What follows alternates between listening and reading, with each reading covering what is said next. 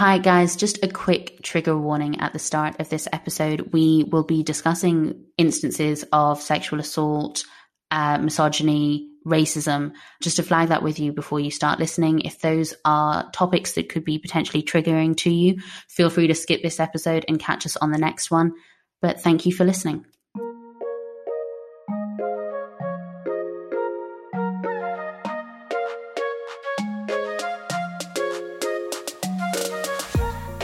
Hi guys, welcome to Jules and Phoebe, the weekly pop culture and social commentary podcast brought to you by yours truly, Jules and Phoebe. Hey Phoebe. Hey Jules, how are you? I'm good. How are you doing? Good. I feel like, do you know what? Actually, scratch that. I am good, but sometimes I listen back to our episodes and I can hear myself because we've been at home for the past year. I'm like, good, I really feel like we're turning the corner. Da-da-da-da-da. How many times can one person say that in the intro to a podcast before it's like, it's not true. You're home until June. Relax. Yeah, it's not true. And I'm just hoping that when things do open up, which I'm looking forward to, I'm hoping they stay opened up. Yeah, me too. Now, my husband and I did a restaurant box at the weekend from a restaurant called Laura that a friend had recommended to me. And even that, in terms of breaking up the monotony, was really enjoyable because you had something to look forward to. Although all last week I kept saying, we really can't wait for dinner on Saturday. And I was thinking to myself, oh man, my life was really exciting once upon a time. Yeah, exactly. I feel the same. I'm at a point where I dread those Monday morning calls and everyone's like, so what did you get up to on the weekend? The worst. My husband and I were out on a walk on Saturday and we randomly ran into a friend who moved to the area like end of last year. Hi, Alex, if you're listening. And so we ran into him and we were just chatting. We probably spent about 20 minutes just chatting on the pavement. And after we went our separate ways, Charles and I were just like, that was so nice. That was so nice. And we kept saying it the whole walk home. So good, wasn't it? So good to see Alex, because just the excitement of a random interaction it's unparalleled at the moment because you don't really get those. Yeah. And I was talking to someone about this saying it's going to be so strange kind of getting back into having those like random catch ups with people. And then also what's going to be really crazy is touching again. I don't think I'll shake anyone's hand again, to be honest. No. But just hugging and having affection between friends. Yeah, that's the key, isn't it? I agree. I probably will never shake anyone's hand again. But with people that you hug, it's because you know them well enough to trust. True. I know you're clean. Yeah, true, exactly. And I think that's a big issue in the UK. People just don't have the best personal hygiene. Oh, sorry, was that a generalization? Somebody was telling me off for making generalizations. I mean, the thing is, my default is always to be like, I assume that you don't have good hygiene. I know that that's a harsh thing to say, but do you know what I mean? Kind of prove me wrong. I shower twice a day. Yeah, me too. I have a morning shower and an evening shower because I want to wake myself up for the day and I then want to get into my bed when I'm clean. Yeah. And maybe not everyone's going to do that. I mean, I know a lot of people, even some of my friends are like, but I'm just at home all day. How dirty could I have possibly gotten? But I just don't want to be in my sheets with any kind of grime resting on my skin, basically. No, I feel the same way, and I don't really get how people feel differently, but it is what it is, I guess. Yeah. I mean, yeah, let's not go down this because I could end up talking about it for ages, like the different body washes that I would use morning and evening, or face washes, or what the different hierarchy of showers look like to really truly be clean at various points throughout the day. But suffice to say, there's room here for me to write about it if I so choose. Yeah, I'm with you on that. But then I know that, like, I remember once when I went to the doctor because I have eczema. Mm. And then the doctor's like, okay, so how many times a day do you have a shower? How often do you have a shower? I'm like, twice a day. And then he's like, that's too much. I said, really? And I said, how many times should someone have a shower? And he said, 2 to 3 times a week. No. Mm-mm. No. No. I actually can't even think of anything else to say. Crazy. People are stinking and medical professionals are advocating for it. Really bad. Really, really, really, really, really bad. Yeah, that was awful. I guess before we start talking about today's topics, I just wanted to loop back to last week's episode. And we say this frequently. You know, sometimes we end up talking about quite heavy things. And if you want to not hear things like that, obviously we need there to be a change in the world, because unfortunately this week as well, we are talking about some quite heavy topics. It's not always enjoyable, obviously, but I think sometimes you do feel better for having a conversation about it. I'm part of a group at work that are kind of pushing to have more of these DE and I conversations. And one of the women, I won't name any names because I've not kind of cleared this with her, but she shared an anecdote in the group last week about taking the kind of conversations that we're having in these spaces and applying them to your personal life.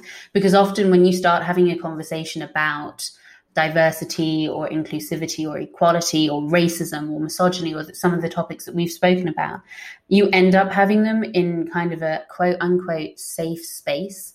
So you can say things and know that broadly speaking, your audience is aligned with you.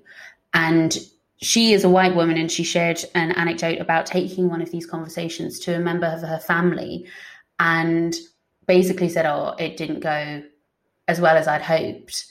And that is a very real thing as well. If you're trying to get up the courage to have these conversations internally and actually hope that everything goes well, that's an emotional taxation as well as everything else going on. And I would like to think that in spite of all of the negativity of the past year, some of those conversations have been sparked by the kind of global climate.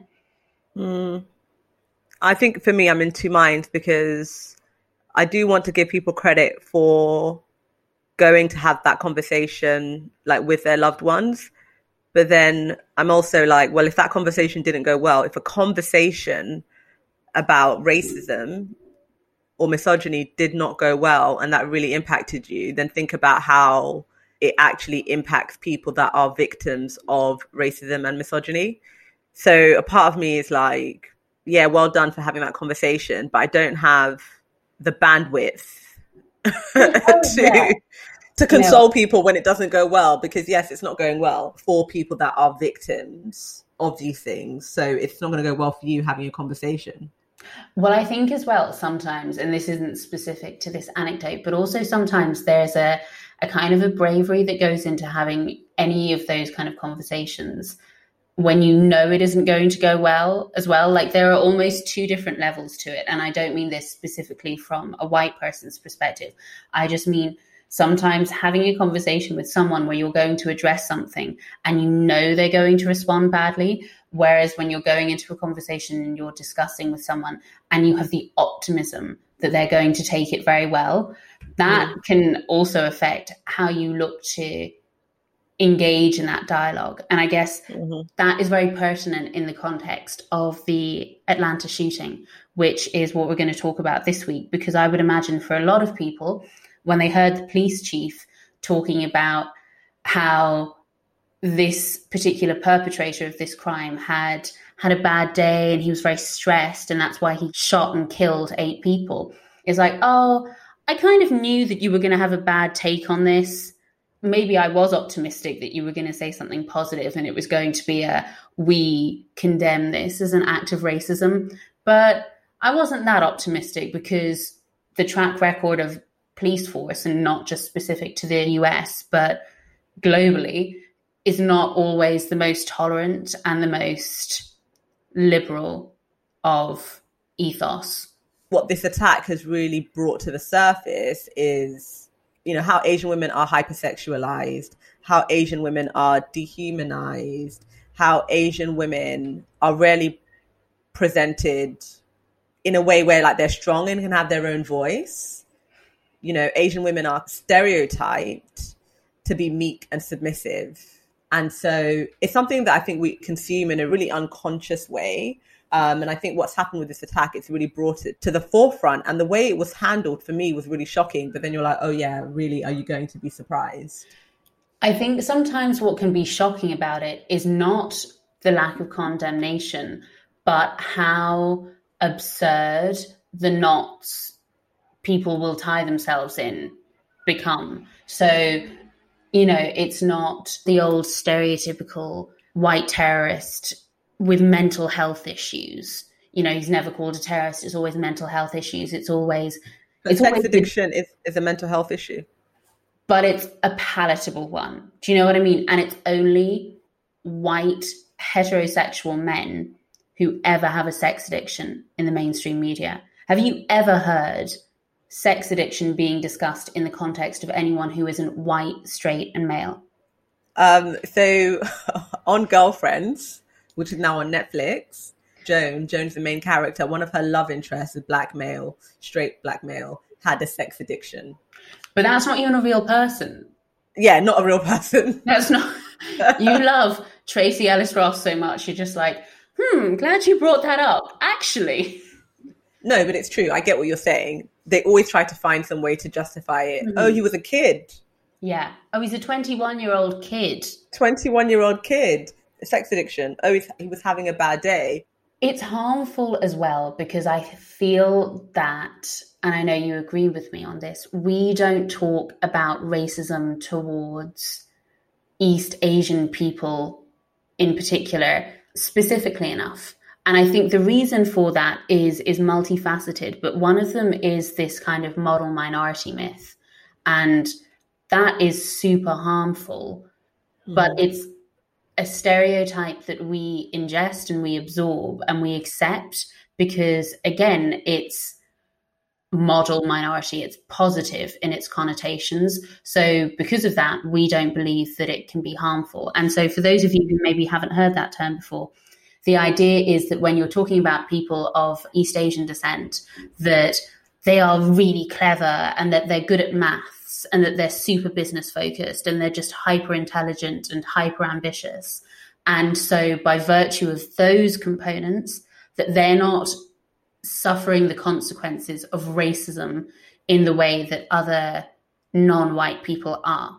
And this is harmful in a myriad of ways, but most importantly, it is treating minority as a monolith. Not everyone has the same lived experience. Absolutely. So I think that's an excellent point that you've made in terms of sort of the idea of the model minority. And, you know, East Asians in the US are the model minority. And in the UK, Indians are considered to be the model minority.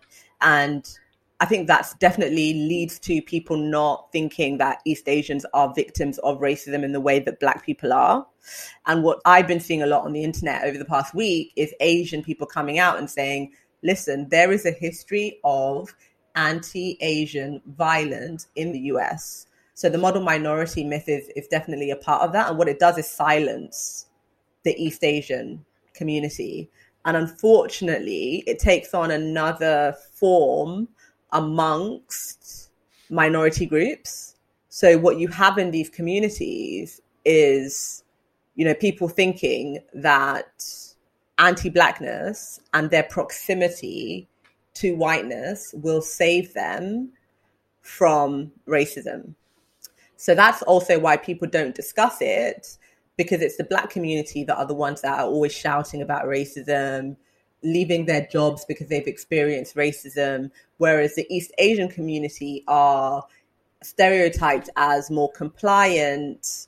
And it was interesting for me last week because I was on a Clubhouse.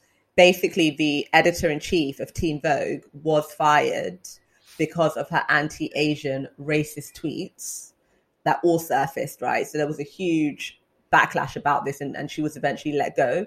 And so I joined a Clubhouse, which was basically 300 people, a lot of them from the fashion industry, and they were talking about her being fired. And one of the things that, you know, they were saying is that, you know what, it's good that she's been let go because you can't be editor-in-chief of Teen Vogue and be racist, right? So, they had to let her go. So zero tolerance policy towards that. But we need to be mindful that you don't pit Black people and Asian people against each other. Black people and Asian people and underrepresented groups in general still need to find a way to come together, which I think is quite positive that that's happening. It felt like what you said, it felt like this safe space where people could come and they could share their points of view. And in the end, everyone was like, thank you so much for your allyship. Thank you so much for your allyship. Whereas outside of this group, what I've been seeing online is, Black people need to speak up more about this anti-Asian violence. And I think that distracts us from like the main issue, which is white supremacy. Yes. And that's such a good point. I actually saw a couple of things of that myself, where it was like, how can the Black community step up for, victims of anti-Asian racism? And I just thought it really is everyone's fault but white people's so much of the time. It's about, as you said, how can everybody else step up? What can everybody else do to protect against this problem instead of eradicating this problem? Yeah. And the reason why that Clubhouse group was started is that the editor-in-chief of Teen Vogue, the one that's been let go, is a Black lady. Mm-hmm. So you had all these Black people come together and say, this is not on. She needs to go. We have a zero tolerance policy towards racism. And I'm thinking, whoa, I see Black people really stepping up here. Well, what more can they do? I also think it's just insane to me. I actually said it, I think, on last week's episode in the context of Sharon Osbourne and Piers Morgan, where it's like, I don't have Twitter because I don't think that anything I say is ever important enough that it needs to be put out into the universe without me thinking about it beforehand. And I just can't understand. Fair enough if you've had a learning journey. I don't think any of us are fully formed or fully informed in the context of, true diversity, equality, and inclusivity, right? Or whatever acronym you want to employ. I don't think we're ever there. I think it's ongoing work. But my God, how are you going to have tweets like that resurface?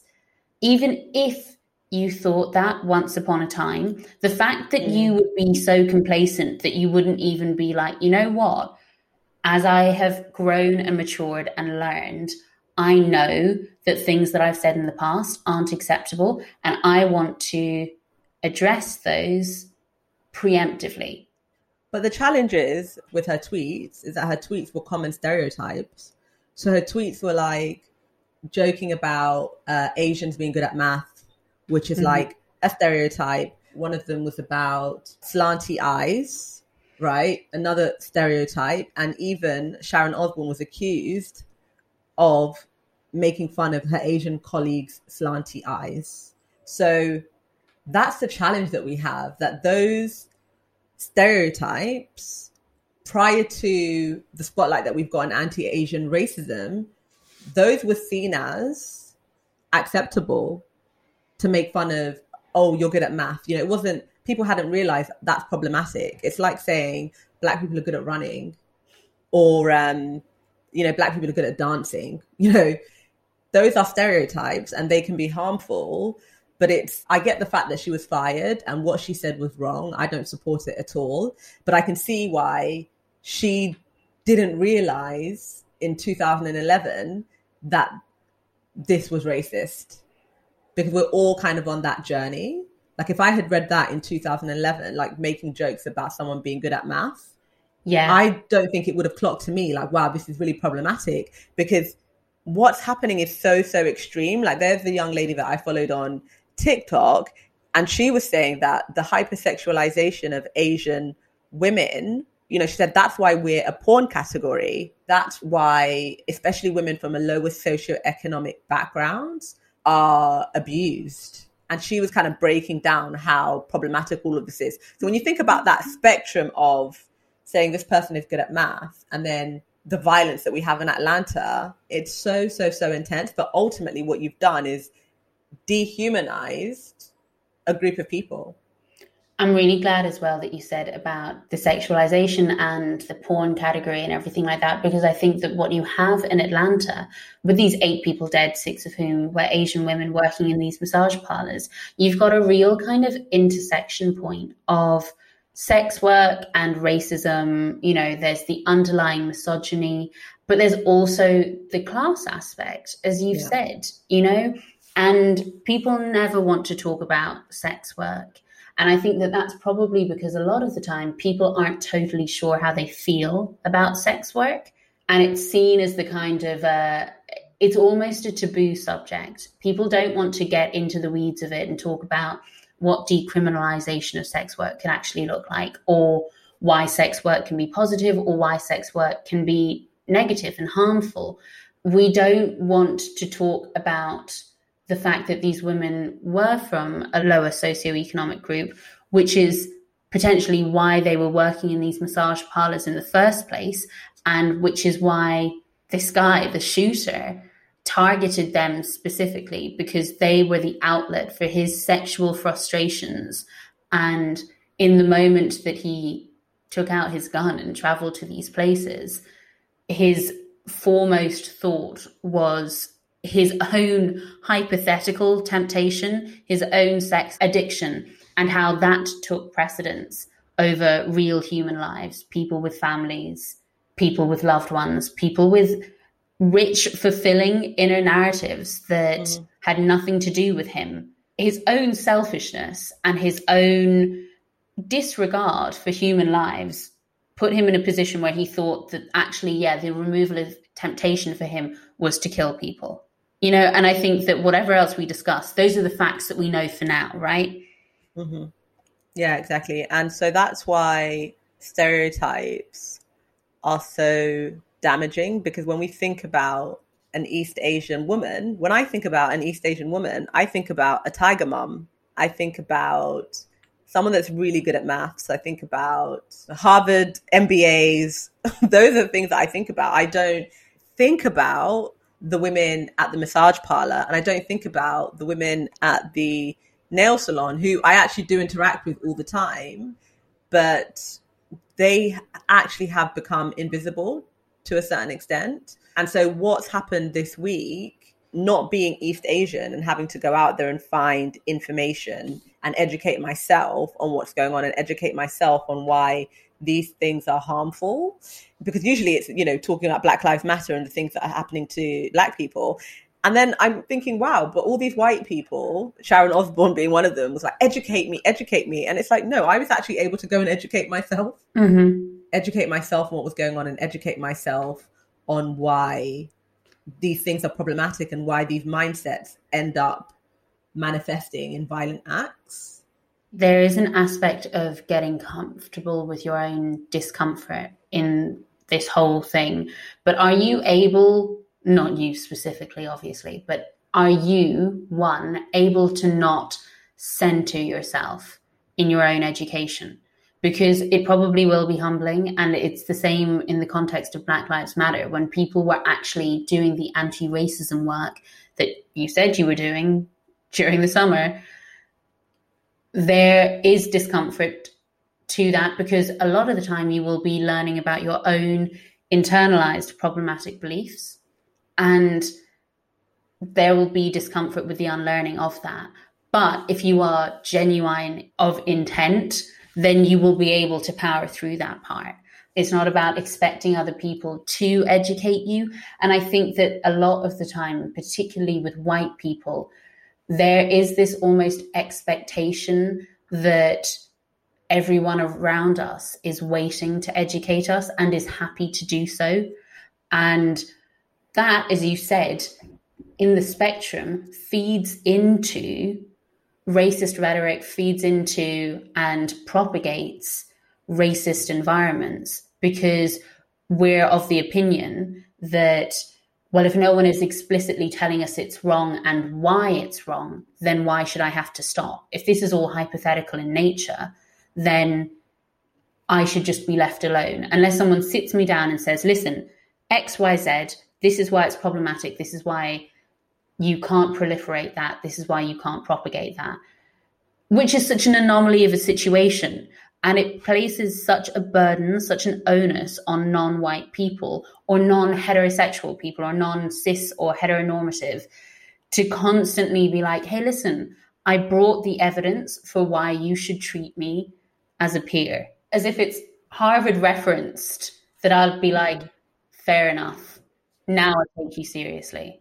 Yeah, absolutely. I think that there's definitely an over-reliance on minority groups to take on that emotional labor and educate people. It is a bit challenging now, sort of not being the minority group that is being focused on right now. I can see why it could be challenging for people to go and bring this up with their East Asian friends, or when Black Lives Matter was happening, to go and bring it up with their Black friends. I mean, what I've been doing is obviously following a lot of this and educating myself on what's going on. And I think the Clubhouse discussions that I have joined that are talking about this have been really productive. But what I've been doing is listening. And that's all I've been doing, is listening, you know, seeing what people are saying on LinkedIn about this. So that's the approach that I've taken. And even though I am in a minority group, this is not about me. Mm-hmm. You know, I think that the East Asian community, even though they are not a monolith, have their own unique experience. And I think that what's happened is given them space. Because what happens is, you know, if you don't have a bad life, people think that you can't complain. Oh, well, we're not shooting you guys up the way we're shooting up Black people. What do you have to complain about? So I think with everything that's been going on, and that's why I think focusing on individual minority groups is wrong, because it then leads to kind of like the oppressed Olympics. Black people have to go around every day and say Black Lives Matter, Black Lives Matter. Asian people have to say stop anti-Asian hate, when it's like, no, guys, let's really be bold and let's say what the issue is here, because the next group have to think about a slogan. Yes, yeah. I totally get what you mean. So that it becomes something that can be nicely consolidated into a hashtag, as you said, hashtag BLM, hashtag Stop Asian Hate, when actually it needs to be hashtag dismantle white supremacy. Yeah, or hashtag stop white supremacy. Mm-hmm. And just because you're a white person doesn't mean that you're a white supremacist. But if you're not even willing to broaden your mind to understand what white supremacy is and what white privilege is, and then it's like, oh, we're going to focus on BLM, we're going to focus on stop anti-Asian hate, it becomes a trend rather than a structural issue that we need to dismantle. And I think people become daunted because they think, well, I don't even know how you'd begin to dismantle that. Again, it begins with the micro. And there was something I read the other day about one small thing that you can do that makes the difference is you can learn how to pronounce names correctly. That is something that you can do in your life today. There's no delay on it. But what's up with people not wanting to pronounce people's names, or like having no interest in people's names? I think people get embarrassed to do it wrong, or the potential embarrassment stops them from asking again and stops them from saying, okay, let me just break that down, because some names are difficult. I get it. Like sometimes it's not the same thing at all, but I use my Irish name in my email address. And sometimes when I call that out, I know that people don't get it. And I'm like, it's fine, I'll spell it. And if I had to tell you something more than once, that's fine as well. But people are so embarrassed to ask, I didn't catch that. Can you say it again? And then be like, okay, so it's whatever, such and such a thing. That it stops them from asking. So then it's like, oh, well, I'll just continue to butcher it and hope you never call me out. It's so funny because it's like everything is so hard for people. So reaching out to someone to check in on them, you know, if their community has been a victim of racist hate, this is way too difficult. Asking someone how to pronounce their name, oh my gosh, this is so embarrassing. So rather than like saying their name, you're just going to say like an English version of their name. And so then you think about these minority groups and what they have to deal with every single day. Mm-hmm. But it's like, oh, they have to get up and they have to deal with it and they have to make it work and they have to pull themselves up by their bootstraps. And then you can't have the inconvenience of, oh, so Jules, how do I pronounce your your surname. Totally. And it's funny because my sister's name is Murren, which I don't know if you've watched the Channel 4 show, Catastrophe, but basically in the premise of that show, the main character, she's Irish and she's female, and she names her and her partner's second child Murren. Her partner's American. And there's this scene where they're talking in the kitchen and he's like saying something like, oh, da-da-da-da-da, Murren. And his wife calls him out. She says, why do you pause every time you need to say her name? It's because you don't know how to say it, basically. And that would be the same. It's because, as well, obviously, you're probably never going to get it 100% right. And I don't mean this specifically with Irish names. I mean this with names that you're not familiar with, because sometimes the way that they are written is not for your dialect. It's not for your mouth. So the MW sound, for example, that my sister's name makes is not natural for you if you are not Irish. So you probably are saying it wrong. But that is fine because, as we've said before in this podcast, you can very quickly tell someone who is pure of intent, but maybe not 100% of the way there, versus someone who just can't be bothered. And I feel like if you're listening to this and being like, oh, I'm so awkward about the hypothetical embarrassment, if you are genuine in your desire to get someone's name right, it doesn't matter if you're still not totally there, because I think the person in question will appreciate the effort. There was a tweet I saw during the week where a woman was saying that she got used to, as you said, giving the kind of English equivalent of her name, and that someone asked her, no, but how do your parents say it? And so when she then was given that reframing, she said that it meant so much to her to be given the opportunity to say, this is how it's supposed to sound. Mm-hmm. It's a massive opportunity. So one of our listeners shared an anecdote with us about one of her jobs in finance, that there was one non-white guy on the floor. And I think that his name, let's say it was Paul or something like that, and that everybody else on the floor used to call him Brown Paul, even though there was no other Paul on the floor, because that was just because he wasn't white. That was his identity. It's like a superhero name almost, because you need to other that person more than they are already being othered. Yeah, exactly. And you have the power to not do that. Mm-hmm. You have the power when you see things like that going on, you've got the power to diffuse that. And then you can say, yeah, I'm not going to do that. And so that's why I have a huge problem with people saying, oh, as a white person, I just don't feel like it's my place to discuss these topics. Okay, you don't have to have an in-depth conversation with anyone, but you can make a choice to change your behavior. Also, one thing that always makes me laugh is that, people invariably will tease or mock their own culture, which we all do and we are also entitled to do. And I hear people say, I just don't know what to do in those situations. And it's like, you can laugh because it's meant to be a joke. You can't join in because it's not your place to do that. Yeah, you can't add to the jokes. You can't add to the jokes. It's so easy, but you can laugh because it's meant to be a joke. Yes, and also it's about the relationship that you have with the person. If you have trust, if you have permission, if you have intimacy, you can have whatever relationship with someone else that you both agreed to. But if there's someone who you don't know, there's East Asian, and they're making jokes about East Asians, it was like that TV show Fresh Off the Boat. Like, it was so funny. And they can go and make those jokes, but you can't sort of just stumble into a situation and then just start adding to the jokes like that. That's not okay. Totally. Yeah, I agree. That's actually not okay. We also wanted to discuss the Zack Snyder cut of the Justice League film, and that dropped this weekend on HBO Max. I watched it. Did you all 4 hours? Yeah, I watched all 4 hours of it. Wow. Tell me. Oh, so you haven't watched it? I've started it, but I haven't actually been able to sit all the way through yet, just purely because of time, not because of enjoyment. Yeah, so I didn't watch the first one.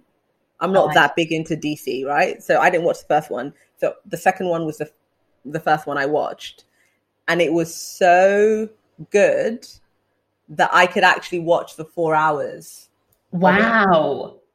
it was so good. And I'd heard all the controversy around, I don't know, how do we summarize the controversy? Well, we can summarize it quite easily, I think, because a while ago we did an episode specifically about Ray Fisher and Joss Whedon and the environment that Joss Whedon had created on set. And the whole context of this is, for those of you who don't know, Zack Snyder was originally making the film, but very sadly, his daughter committed suicide. And so he stepped back, and it was a kind of an emergency situation. Warner Brothers got Joss Whedon to step in because of his success with the Avengers films.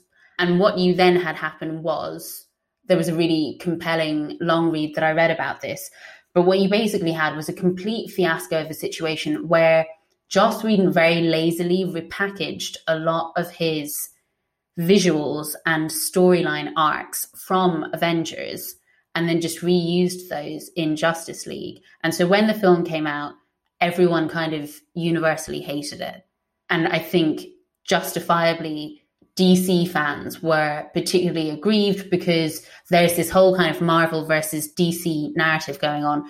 You'd have to feel really let down then when your Endgame is essentially supposed to come out and it turns out that it's just lackluster, to say the least. Yeah, exactly. And so from what I've read, everything that I loved about the Snyder Cut did not exist in the Whedon cut. What I liked about Ray Fisher taking a stand was he said, we can talk about Joss Whedon, but this goes straight to the top at Warner Brothers. I liked the fact that he, took a stand, because it's very, very difficult as a minority to take a stand in this type of situation. Like Ben Affleck didn't take a stand. All of these other established actors did not take a stand. He was the person with the least power, with the lowest profile, and he took a stand against the bullying and the discrimination that he saw. And while addressing people on an individual level, he didn't let the studio off the hook. Mm-hmm. And it's really, really rare to see that. And I feel that he made a massive sacrifice in doing that. You saw so much on the internet, people saying, oh, he needs to let it go. He needs to let it go. He needs to let it go. Same thing with Colin Kaepernick when Jay-Z was saying, oh, Colin needs to let it go. When Jay-Z announced his partnership with the NFL, and then people were like, oh, Jay-Z, what are you doing? And then he's like, oh, no, Colin, no, we need to let it go. Just because Colin doesn't have a job doesn't mean I'm not going to get my money. It's basically the summary of what Jay-Z said. So people like Colin Kaepernick, people like Ray Fisher, the sacrifice that they've made, I don't think many of us can really understand unless we make that level of sacrifice. So when I saw the movie on the weekend, and you saw the fact that Cyborg plays such a central role in this movie, which he did not in Joss Whedon. So he was cut. And just one thing that I wanted to say then in the context of Joss Whedon as well, because when we discussed it, I don't think we really delved into the racism that underpins a lot of this. But one of the kind of final straws, I think, for Ray Fisher was that he found out that a minor character's skin color had been changed post-production. And he was just like, okay, that's it. I'm over. Whose character? I think it was just, it was like a one scene kind of thing. It was small enough that you wouldn't have noticed it in the overall context of the film. But basically, Joss Whedon cut so much noise and then changed someone's skin color to white post-production. And it was like, okay, clearly this is being underpinned by a lot of misogyny and a lot of racism and deeply flawed rhetoric. So yes. And so all the minor people of color, all the minor characters were cut. And then Cyborg, who is very central to Zack Snyder's version of the film, was heavily edited down, let's say. So what was so powerful about the Snyder Cut, and I know it's really long and not everyone has got time to watch that, but what was so powerful about this movie is that a bunch of franchises now have tried to do diversity. Star Wars has tried to do diversity. It's not really worked. What you've seen with the Zack Snyder Cut is that the characters are all very well developed to the point where, and that's what I think Marvel does so well, is that you do start to feel invested in their characters. And so the Cyborg character is developed enough where this isn't about race. You see him as a person. These are standard arcs that all of us can relate to. When you look at the relationship he has with his father, etc., etc., this is life. This has got nothing to do with race. And so the fact that you see that is really powerful. In the Whedon cut, they completely remove Flash's girlfriend, who's black. She's not there. Did you see her? Because apparently she's not there. I didn't see her. And I was going to say, when you were speaking, I think Cyborg was in about 2 scenes. You know what I mean? He was not. And also, I guess I will need to watch the full Snyder cut. But also one thing I thought, and now I'm kind of re-examining why that might be. Cyborg is so angry in the Whedon cut.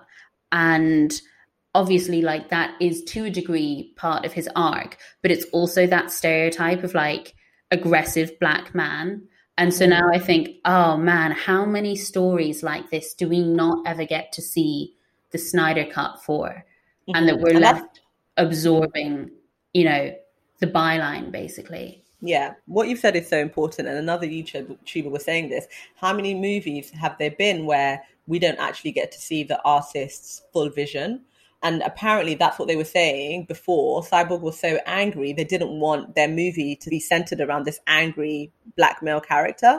But then when you see the Snyder cut and you see his full story, you can see why he's angry. He's humanized in the Snyder cut. And then what's also really interesting about the Snyder cut, because Cyborg has got all of these digital powers, and it sort of brings us into this contemporary situation where, you know, we know that financial institutions are so powerful, and like Cyborg has this vision where it's like, how do you change these financial institutions, or how do you use your power to help people that are victims of these financial institutions? And then also Batman is even more developed. You know, my understanding with the initial cut is that Batman is making all these jokes, but in the Snyder cut, he's so developed that when someone asks him, when Flash asks, what are your superpowers? He's like, I'm rich. It really resonates in the Snyder version, right? Because the character is padded out, and you're like, damn, wealth, being a billionaire is a superpower. That's so interesting because, that is just completely written as a kind of an offside quip in the version that I saw. And I just wanted to say something just while you were talking about it there. When I had my wonderful random run-in with my friend Alex on Saturday, we pretty much for the full 20 minutes, we were talking about the MCU, we were talking about the Snyder Cut, we were talking about Falcon and the Winter Soldier. And he said something so on the nose that I just want to share it, because he was saying, I said something and then I was kind of looking around because we were just on, you know, the corner of a street, and I was thinking, oh my God, here we are talking about comic books and comic book movies at the top of our voice.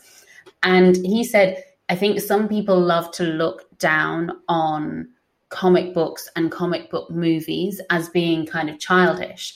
And the fact is, it's fine if you don't like the genre, but superhero is a genre now. And what we are seeing is that those are written with really kind of powerful narrative arcs, and that they are legitimate.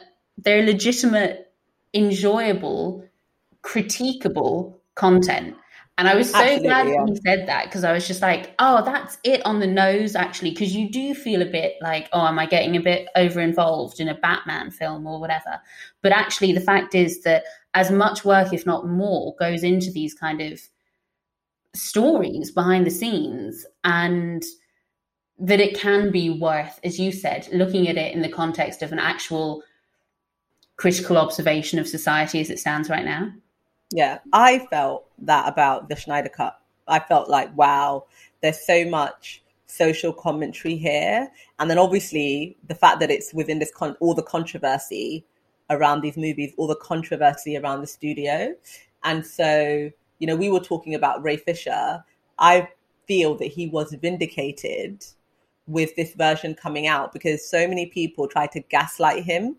The only cast member that I know that said anything was Jason Momoa, who said, I stand with him. I think that Gal Gadot used a hashtag or something, but she didn't come out, you know, there was no, and even then, I mean, Jason Momoa saying I stand with Ray Fisher still isn't really coming out swinging. It's not coming out swinging, but he took his stand. If they had all said, we stand with him, then there would have been less leverage to gaslight him. He has been gaslit so hard over the last few years that I think the fact that the Snyder Cut came out and we see, wow, all of these differences, it did vindicate him. And this cut is so popular. For people to watch a 4-hour film, like, that's nuts. Like, it's so popular that I'm hoping there is a sequel. And I'm hoping that he's involved in that project.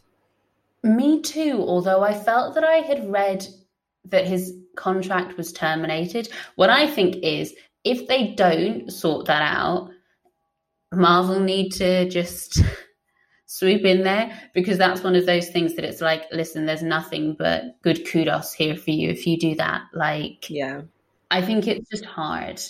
Yeah, it's so difficult as the minority voice. It's so difficult because you don't have the power. You need to take a stand for your own personal integrity, but then you could end up losing your platform. So even when John Boyega was in London and he was protesting and he joined the Black Lives Matter protest, he said, I could lose my career.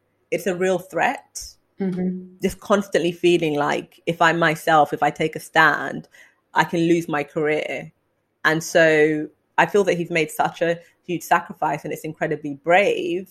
But then will it turn out like Colin Kaepernick, where Colin was blacklisted out of the league and has not been able to play at that level despite still being a great quarterback? Is Ray Fisher's career going to end at such an early stage? Is it going to end before it really began? Why I think it's so important that we talk about the sacrifice that Ray Fisher made in calling that toxic behavior out. He didn't know what the outcome would be for him. He hoped that the outcome would be positive.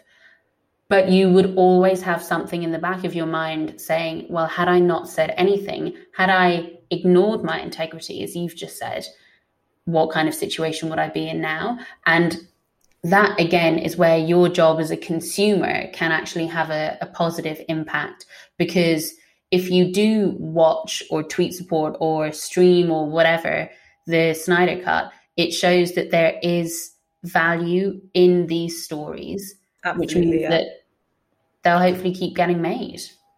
Yeah, I think you've made such an important point. Like, we need to realize that we are complicit if we keep spending our money and our time in ways that are not aligned with our values. So I'm happy that the Joss Whedon cut was like a disaster. And I'm hoping that, like, I don't know how it works commercially, but I'm hoping that, the fact that they had to release this cut after so many years shows that the fan base were not playing around. And I hope that they can keep that same energy. But it's just been interesting for me just looking at the Ray Fisher piece and the fact that the people that had the most power, Ben Affleck has so much power. And he couldn't even be bothered to send a tweet saying, I stand with you. Yeah. Now, I know that there will be people who respond to this and say, yeah, but he did keep advocating for the Snyder Cut. And he did, but also let's have full-throated condemnation.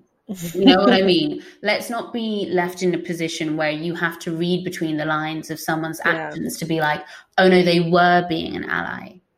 It is lucrative to be an ally. Or if it isn't, that's maybe the angle that we need to go to. Obviously, it should align with your integrity to be an ally. But also, let's have it so that people like Ray Fisher aren't taking a gamble every time. Let's make being an ally the lucrative choice, because it is lucrative and everyone benefits when we're in diverse, egalitarian organizations.